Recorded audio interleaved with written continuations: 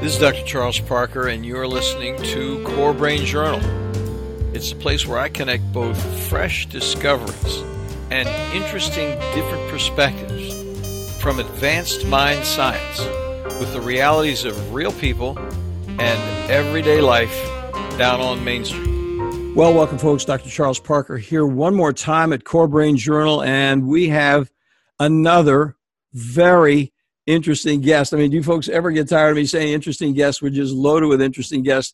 But this gentleman, Dr. William Shaw, takes the cake. He is a very serious player, has been for years in so many aspects of functional medicine, and is the CEO of Great Plains Labs out in Kansas. So thanks very much for joining us, Dr. Shaw. Oh, you're welcome, Charles. Glad to participate. So what we're going to do, folks, is just drop a couple words here from our sponsors to let you know, thank them for being with us. And you listeners already know how much we love the reality of data here at CBJ. And today we welcome our clinical friend and our new sponsor partner, Direct Health Access Laboratory. With over 3 million studies, they are deep leaders of experience with the big picture of measuring, for example, methylation, cryptopyrrole, and copper challenges. They provide global service with a molecular focus. Stay tuned, more at mid-episode here. And then we also are very pleased to welcome our other sponsor, who is really a local person here in Tidewater, Virginia, and that is the Barry Robinson Center. They have a deep interest in fresh options to address the complexity of adolescent treatment failure nationally and internationally, and is built TRICARE friendly. The Barry Robinson Center provides a holistic environment that sets children, teens, and families on the path to healing. From personal experience, I can tell you right now that we've had work with their families, with our families, shared with them, and it's truly a different residential experience. More about them in a moment. So let me introduce Dr. Shaw to you. He's a very, very interesting guy. He's a PhD, board certified in the fields of clinical chemistry and toxicology by the American Board of Clinical Chemistry.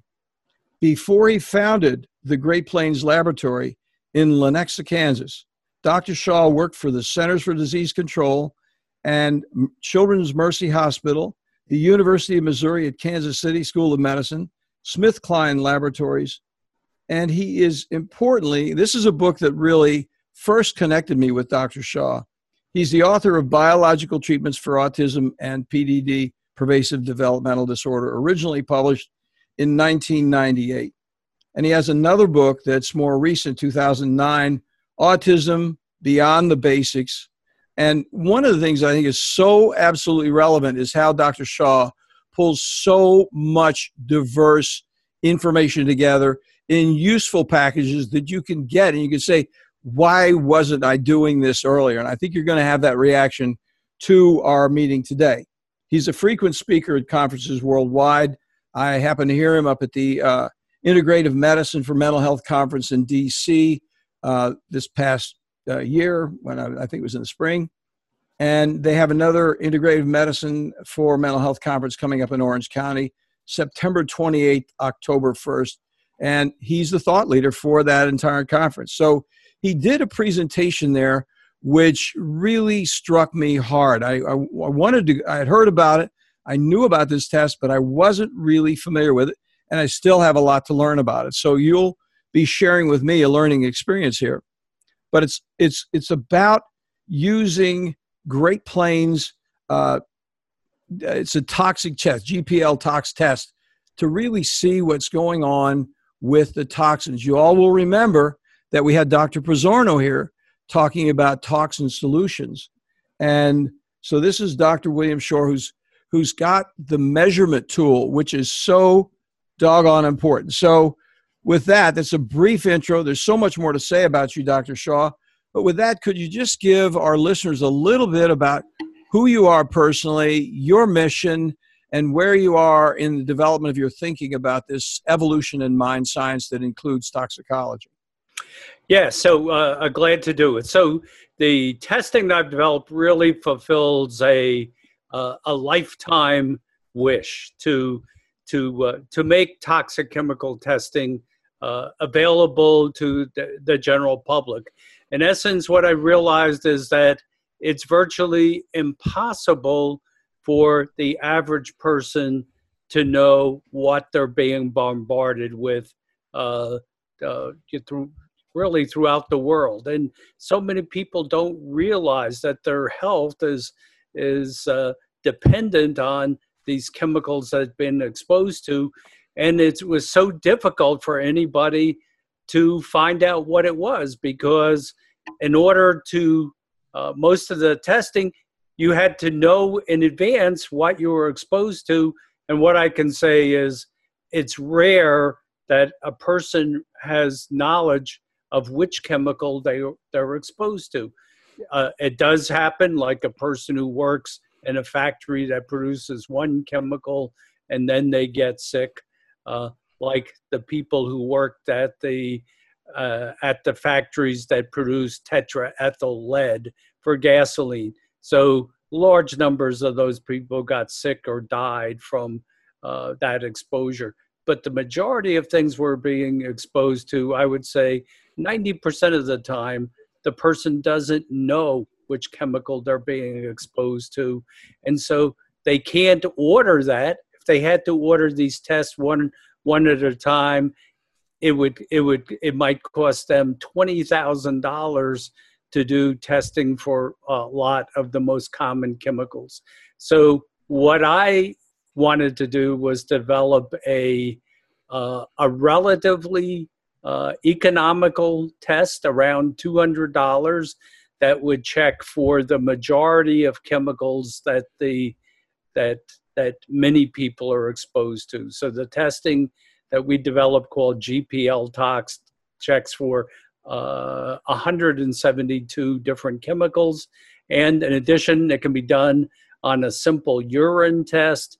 And we have extremely good data. So to tell the person not only do they have that chemical, but how much they have and how much their exposure compares to the average person, with the idea that if you're extremely elevated, it's much more likely that whatever medical complaints you have is due to that particular factor. So we've seen that time and time again with our new test, the GPL Tox, that people with high values, meaning at the 95th percentile or more, these values are affecting their health. And the people in which it's almost the complete cause of their health issue is when they get into multiples, not just at the 95th percentile, but 5 times, 10 times, as much as 50 times the 95th percentile.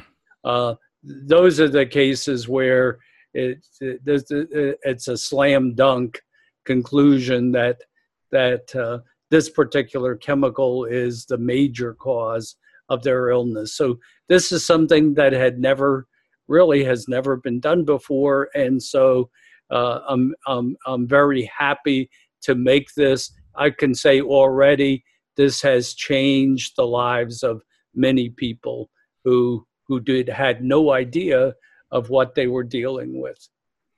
Well, I think, Dr. Shaw, the thing is so absolutely striking is the variety, the wide variety of psychiatric conditions, of brain conditions. I like to not really think about psychiatry in that closed way that, hey, we're just going to give psych medicines, but what do we think about actual brain function and biomedical function downstream from these? Because, I mean, everywhere from autism to bipolar illness to Parkinson's to Alzheimer's, I mean, the list goes on. It's just amazing when you go to the website, which I'll have linked in the show notes, and you go over to Great Plains Labs and look at what the definitive studies that they have there.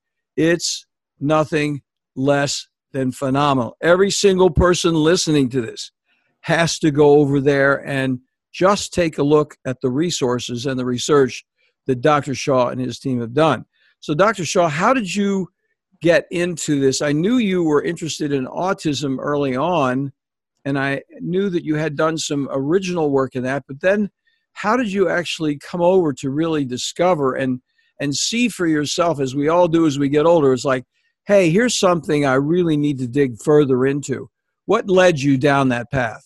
Well, I guess the first thing goes back to my education in graduate school, and there was a particular case study that was presented to us in the biochemistry class, and it was by the head of the biochemistry department of the medical school where I got my PhD, and he related a story of a neighbor of his who was a lawyer in downtown Charleston.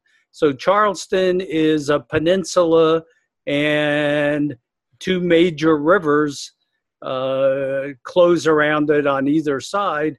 And his lawyer friend lived on the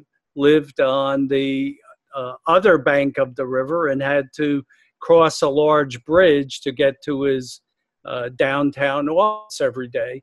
And what he related to my professor is that he was thinking of leaving the field of law. And so, of course, he asked him, well, why are you doing that? Well, he said, every day I start out, I'm in a very good mood and, on top of the world, and then I drive across the Cooper River Bridge and get downtown. And just about the time I'm ready to put the key in the door of my office, I feel terribly depressed.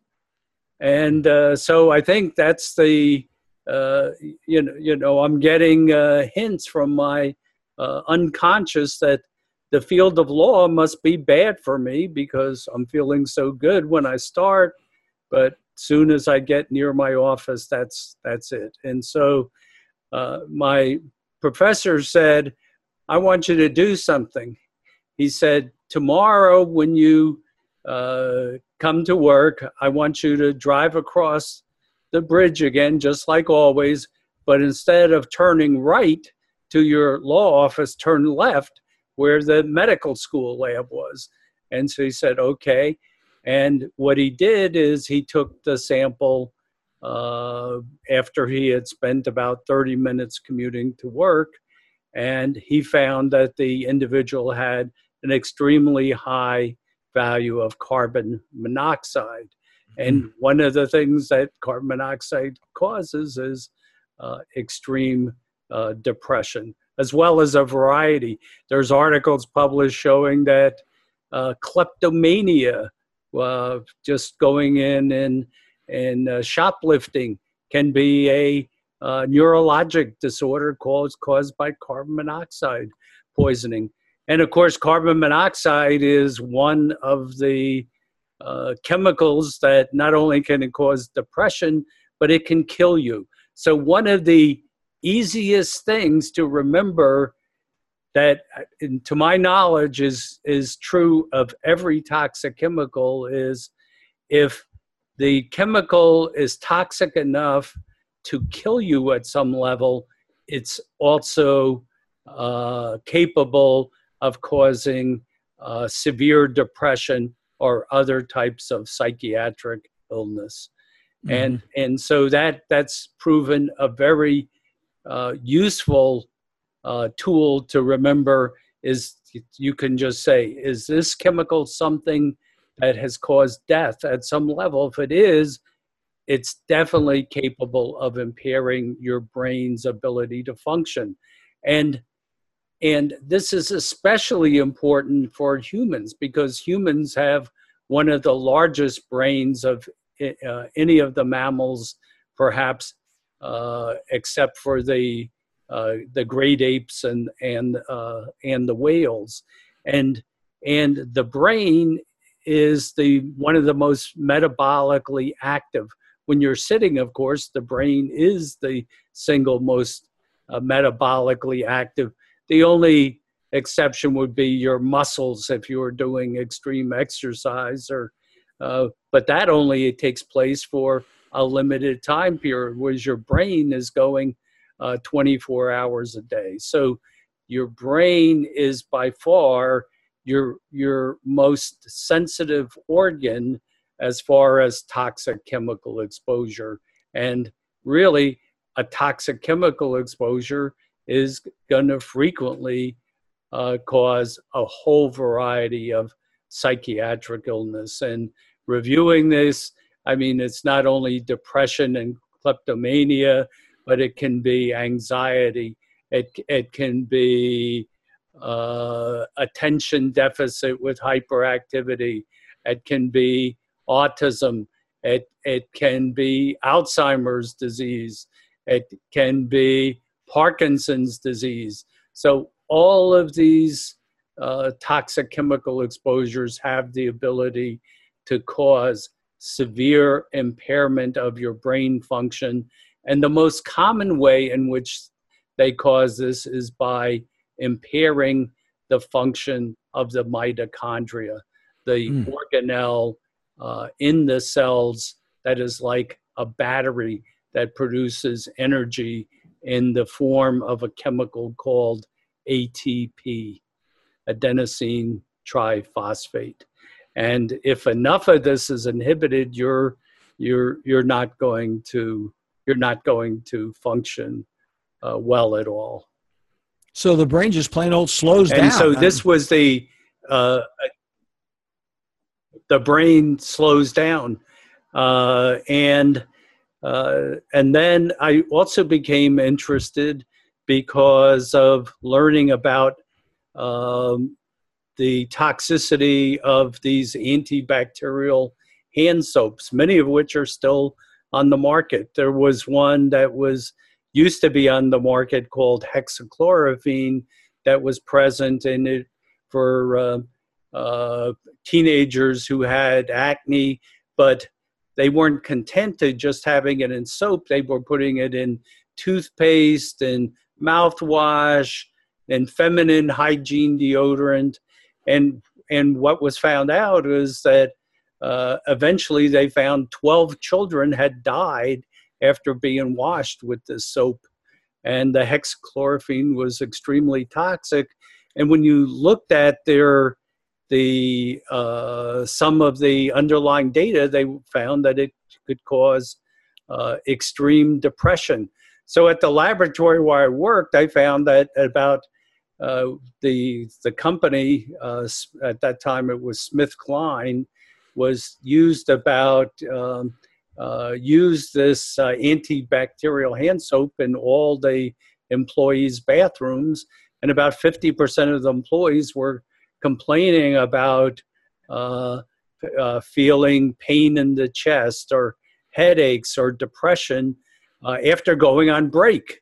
So what it was is I tracked it down. Those were if the person ended up washing their hands before break, a large percentage of those people were getting toxic symptoms just from washing their hands, a small surface area of the body, where sometimes this same chemical was used for promoted as soap to use when showering, when you would put it over your entire body. And those were the cases where the children were dying when their entire body was exposed to this antibacterial thing, and so eventually it was removed from the market. But just like in many other cases, what they do, they take away one toxic chemical and they put in another one with similar toxicity. Matter of fact, the chemical structure of the replacements was very similar. For example, PCMX has a very similar biochemical structure in that it is a chlorinated phenolic compound.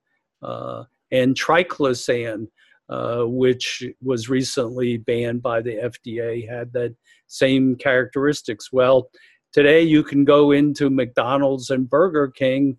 If you wash your hands there, you're getting a dose of this toxic chemical. And when I looked up, I found that they had tried this out on animals and found severe symptoms like neurologic impairment and depression caused in dogs that had been exposed to this chemical, and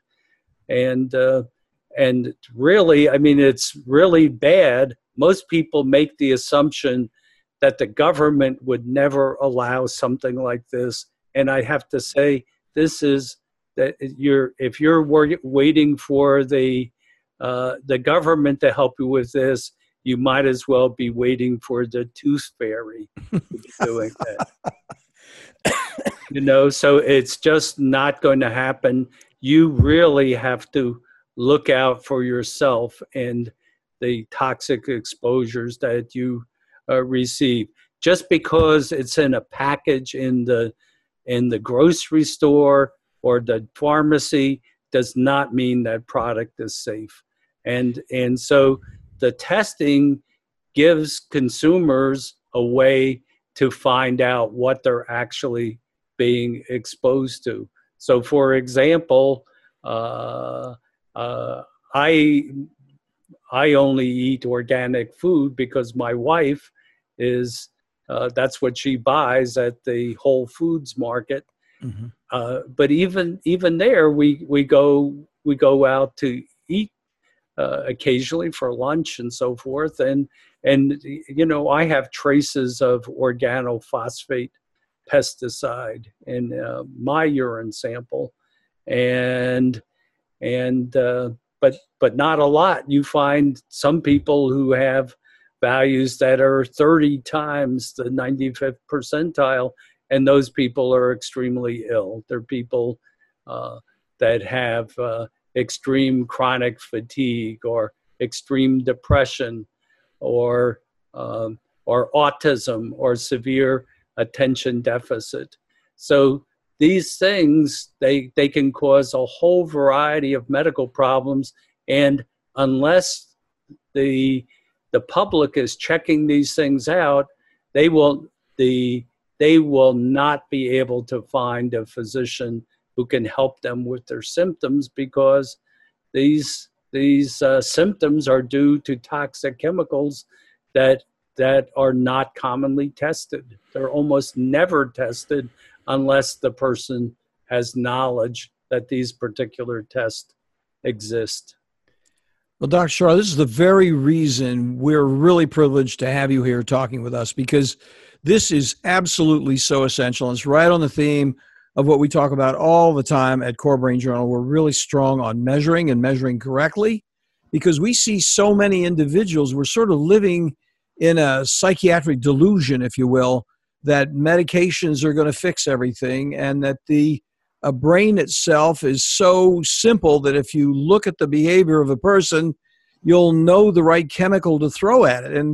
And the complexity is just so much greater than that. It's one of the reasons I was interested in listening to you and developing a working relationship with you many years ago, because I heard you speak many years ago up in New England, and I was like, boy, this guy is right on it, because I myself, as a practicing psychiatrist, have seen so many treatment failures when I was, in fact, doing everything right. I mean, I was doing everything right by every book, and people are treatment failure. We have horrendous numbers of treatment failure out there that look psychiatric, that in fact, from the point of view of appearances, are psychiatric, but from the point of view of what the underlying problem is, they have significant underlying biologic impediments. And I'm so glad that you're raising this, and I'm really interested in becoming more conversant with it. I've ordered some tests already with GPL Tox, because I have to just make it part of my practice. Actually, while I'm talking to you, I keep thinking,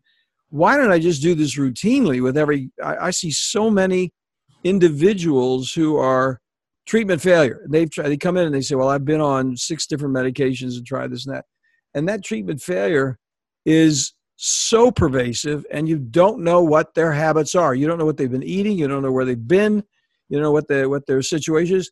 The guy with the carbon monoxide. I mean, who would ever predict that he had a leak carbon dioxide in his car? You don't know that until you test for it. So thank you so much for bringing that to our conscious awareness here. Now, let me ask you another question.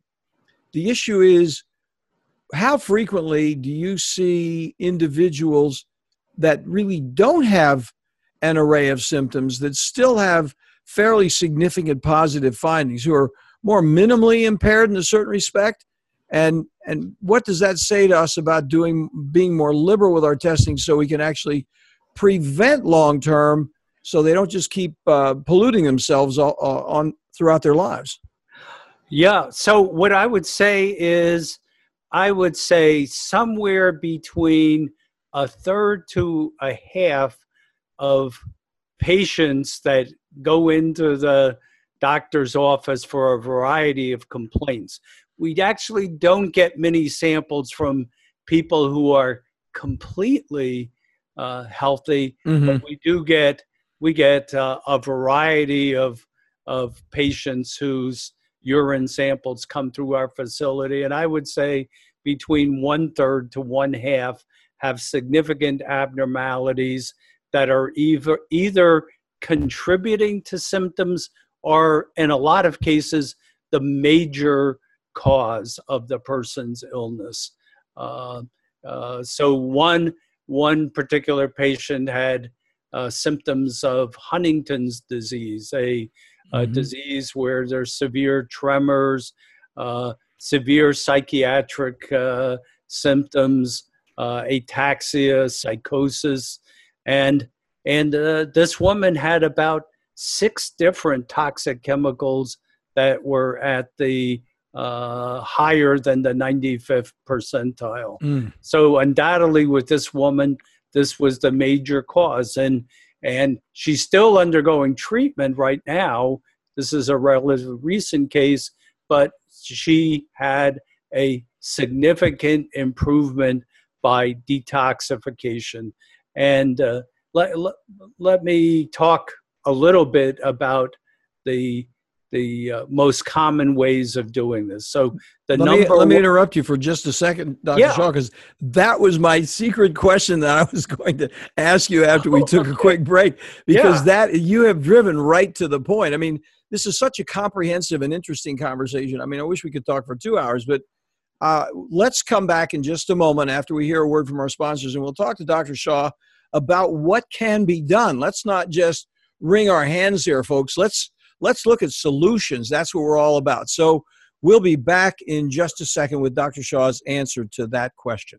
Well, folks, you know as well as I do that psychiatric treatment failure, especially after multiple medication trials and those very, very brief hospitalizations, may prove insufficient to deal at home with the complexity of troubled children and those adolescents from 6 to 17 years old. Improved care, those next mandatory steps, should include a more comprehensive approach to address those multiple levels of challenges, from family to peers to school, diagnostically from defiance to depression, on every level for families, including military families internationally. The Barry Robinson Center's 32-acre open college-like campus in Norfolk, Virginia, provides safety and security and clean, comfortable living.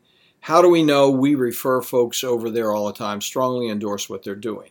So for further information, an informed interview, connect at this page, barryrobinson.org/core. Well, you folks already know that here at Core Brain Journal, we're on a mission to introduce you to resources that make significant contributions to the investigation of those predictable mind science applications. Our colleagues at DHA Lab Group provide a real difference with treatment options for people at every level, from first awareness of mind problems to those frustrating times when even well-informed treatment becomes surprisingly unpredictable. For my entire professional life, from psychoanalysis to brain scans, I've searched for, yes, improved predictability. The good news for all of us, from professionals to patients, remarkably effective research offers useful, cost-effective, organic options far beyond guesswork with psychiatric medications alone. DHA lab tests measure unbalanced biomedical details through easily available testing, now available globally for a variety of molecular answers from, for example, methylation, copper, and cryptopyrrole challenges. Check in for more details at dhalab.com core. That's dhalab.com /core.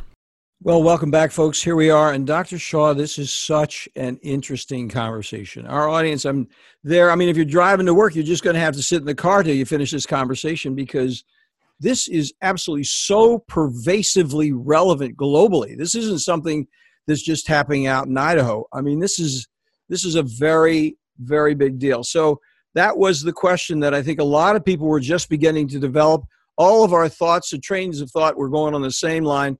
What do we do about it once we start to see it? And I know we can't even cover all of the things we can do about it, but please do take a moment to go and complete your sentence. You were talking about what we can do about detoxing and how we can handle these terrible results.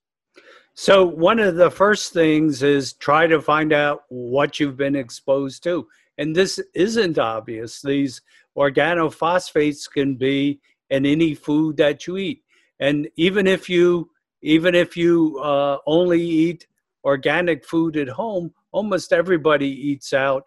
And there's extremely few restaurants that use only organic food. And so there's a good chance that could be the food you've eaten. It could have been the exterminator came around because you had some ants or cockroaches, and they're spraying these extremely toxic chemicals. Could be because you're in the part of the country that had a lot of the mosquitoes where the Zika virus was. We've seen children from that area who have sky high values of many toxic chemicals because of the overreaction. And so because of fear of the Zika virus, the people are being covered with extremely toxic pesticides that may be a lot more toxic than the Zika virus itself is. Mm. So you need to identify which toxic chemicals you've been exposed to and try to prevent that in the future if you can. That's number one.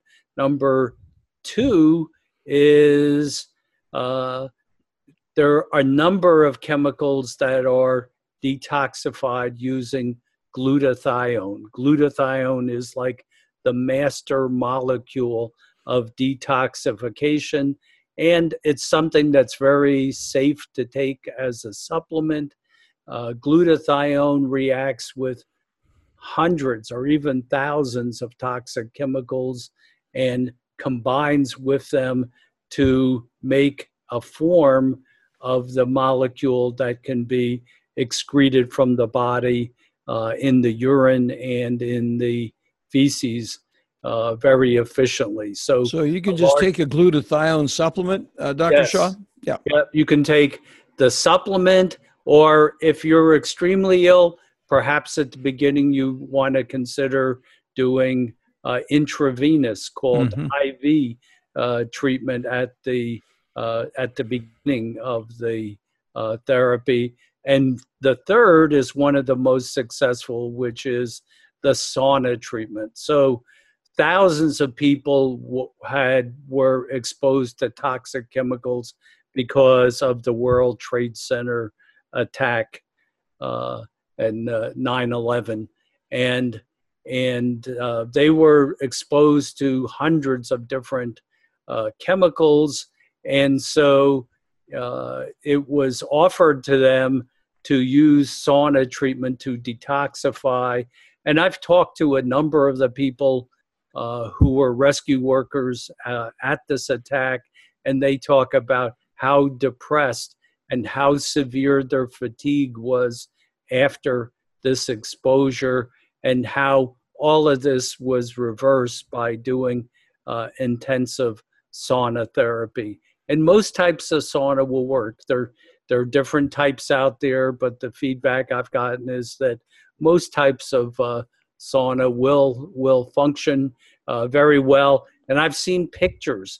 So the people who've had this treatment, after a period of time, they can actually see the toxic chemicals oozing out of their body. And I've got, I've got pictures of this showing the people with their skin covered with yellow, red, and black stuff that's coming out of the skin on their arms after the sauna treatment. So it's very common.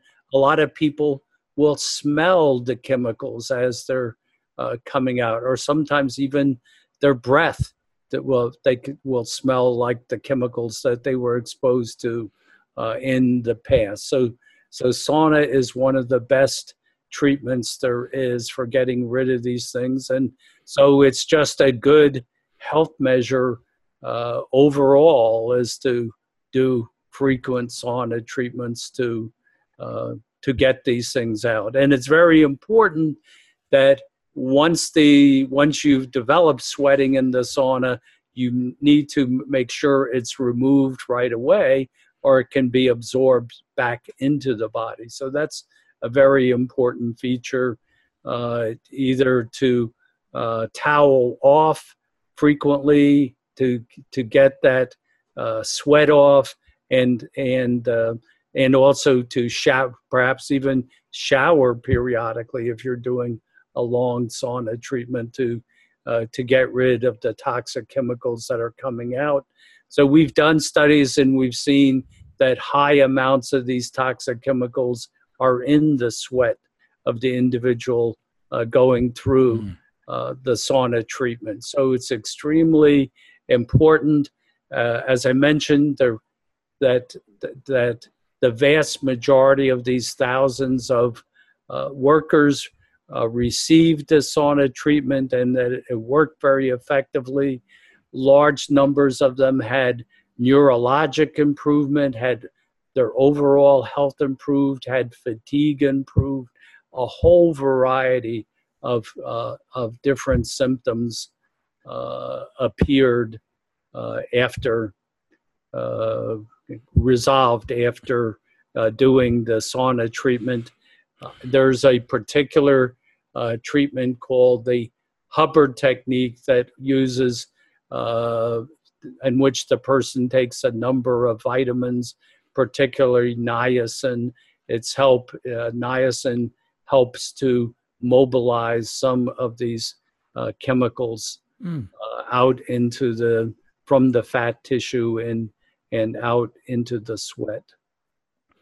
Well, Dr. Shaw, we have your colleagues there at Great Plains have given us a PDF download, and we're going to have it here as a freebie that somebody can come in and just download when they go to the website and pull down the information that's readily available.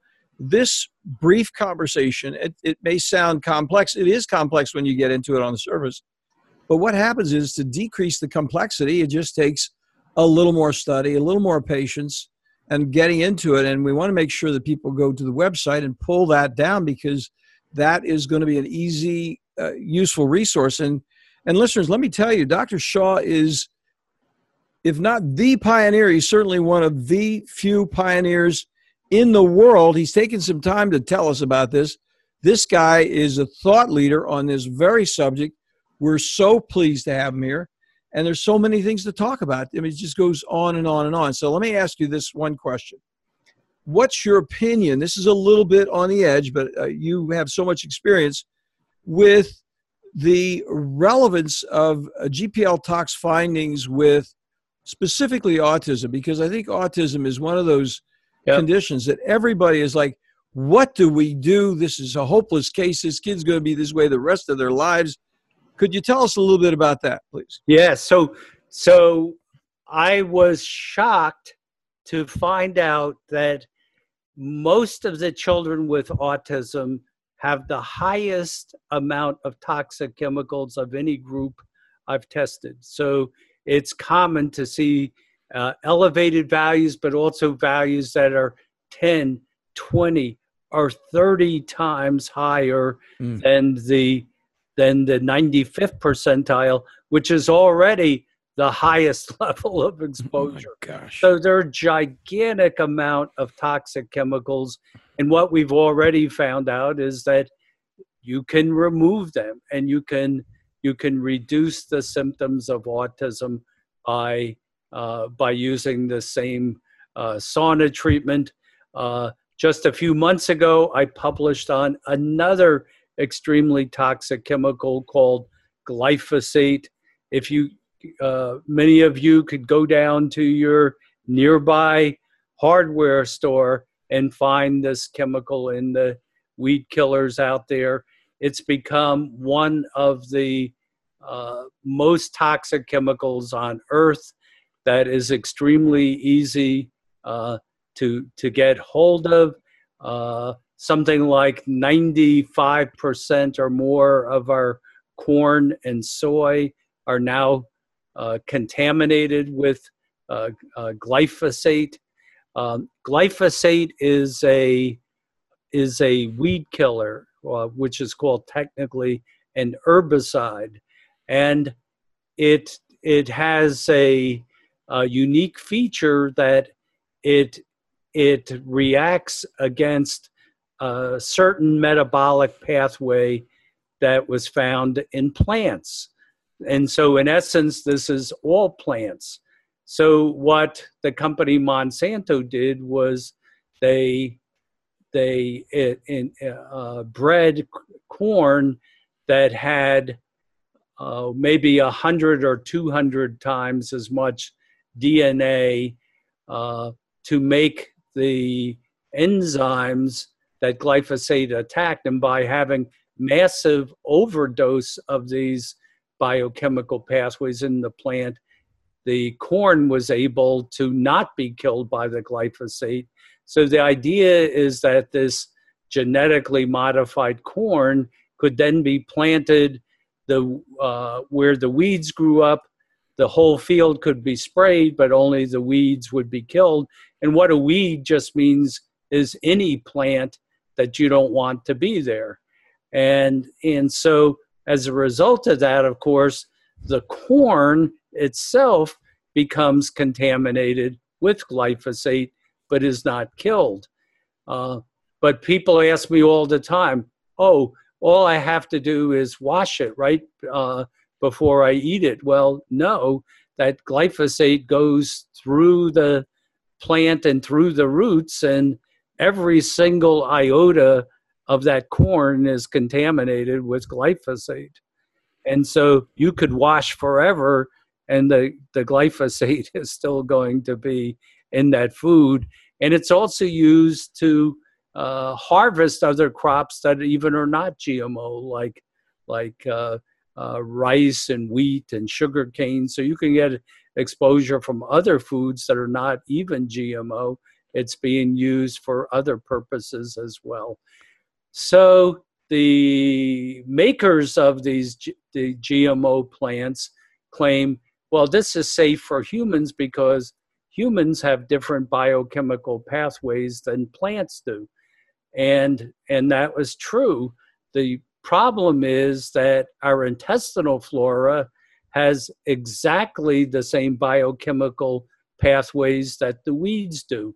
And so all of our beneficial flora, like the lactobacillus and bifidobacteria, when we eat foods that contain glyphosate, those beneficial bacteria are killed, but the harmful bacteria like Clostridia and Salmonella are not susceptible to glyphosate. And so the beneficial bugs are being killed, and the harmful organisms are in effect being stimulated because they have no competition, so they can reach very high levels. So in the study I recently published, it showed that it was triplets, two of which had autism and one is suspected seizure disorder with impaired growth, and showed that all three of these children had extremely high amounts of glyphosate, values that were about 30 times the average value that people have.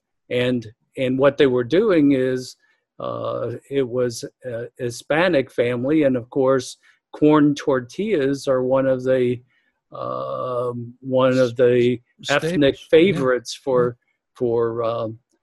this group, and they were eating large amounts of corn tortillas every day. And so this was likely the source of their extremely high glyphosate. Mm-hmm. And when I tested them for the presence of Clostridia, the two with autism had extremely high metabolites of Clostridia bacteria. And the Clostridia bacteria produce compounds, one of which is measured in the Great Plains Organic Acid Test called HPHPA.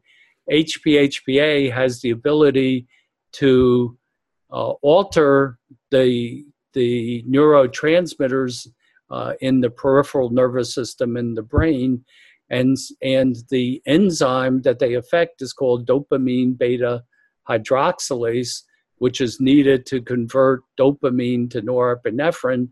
And because that enzyme is knocked out by the Clostridia, the dopamine reaches very high levels and in effect becomes toxic. So dopamine at normal levels works fine, but when it reaches very high levels, it gets converted to toxic metabolites that actually can destroy the function of the neuron and eventually the function of the entire brain. So this is what I think that we can now say, that one of the causes of autism is likely due to the widespread exposure of glyphosate. As a matter of fact, if you plot the incidence of autism versus the use of glyphosate in agriculture, it's virtually 100% correlation. Oh my gosh. The autism hardly existed as an illness before the introduction of glyphosate. And people will say, of course, well, correlation is not cause.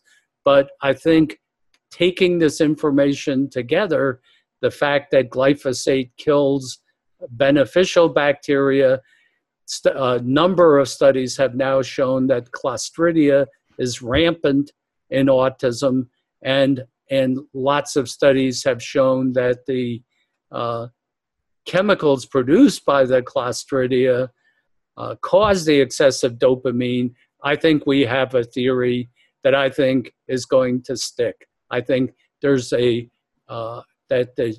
the odds are that this is a major cause of autism, and perhaps the major cause of autism throughout the world.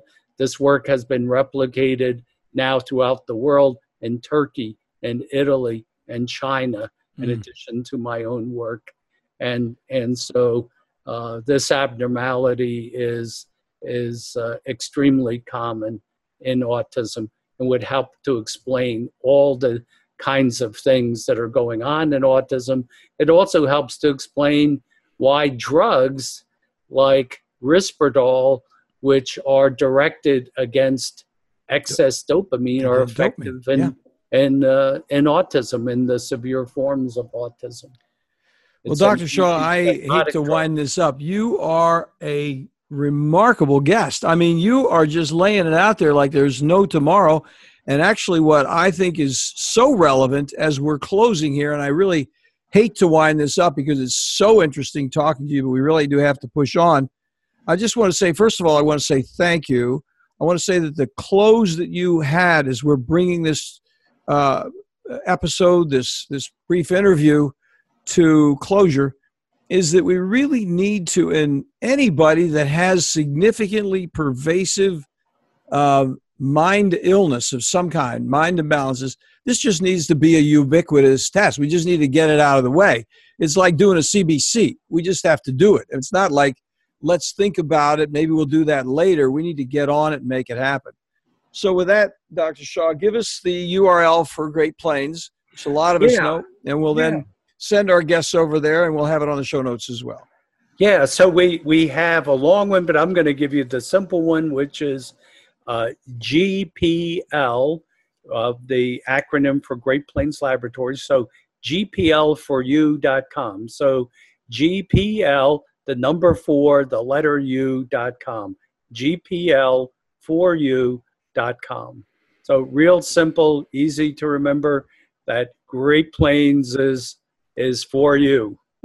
Well, we've been using them for a long time. We really appreciate our opportunity to work with you. You're really helping the folks out that I see every day, and we just appreciate the opportunity of you coming here and really spreading the word on some really deep, important knowledge that really needs to be appreciated by more people. Thank you so much.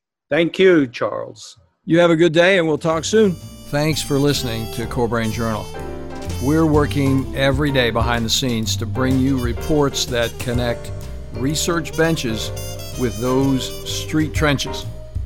Here we share the complexity of mind science because, as you know, details really do matter.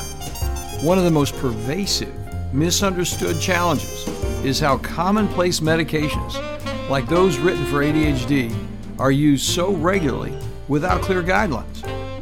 If you think you'd like more specifics, take a minute to download my 2-page PDF packed with video links and references on the absolute essentials of how to start ADHD medications. They're easily available at corebrainjournal.com/start.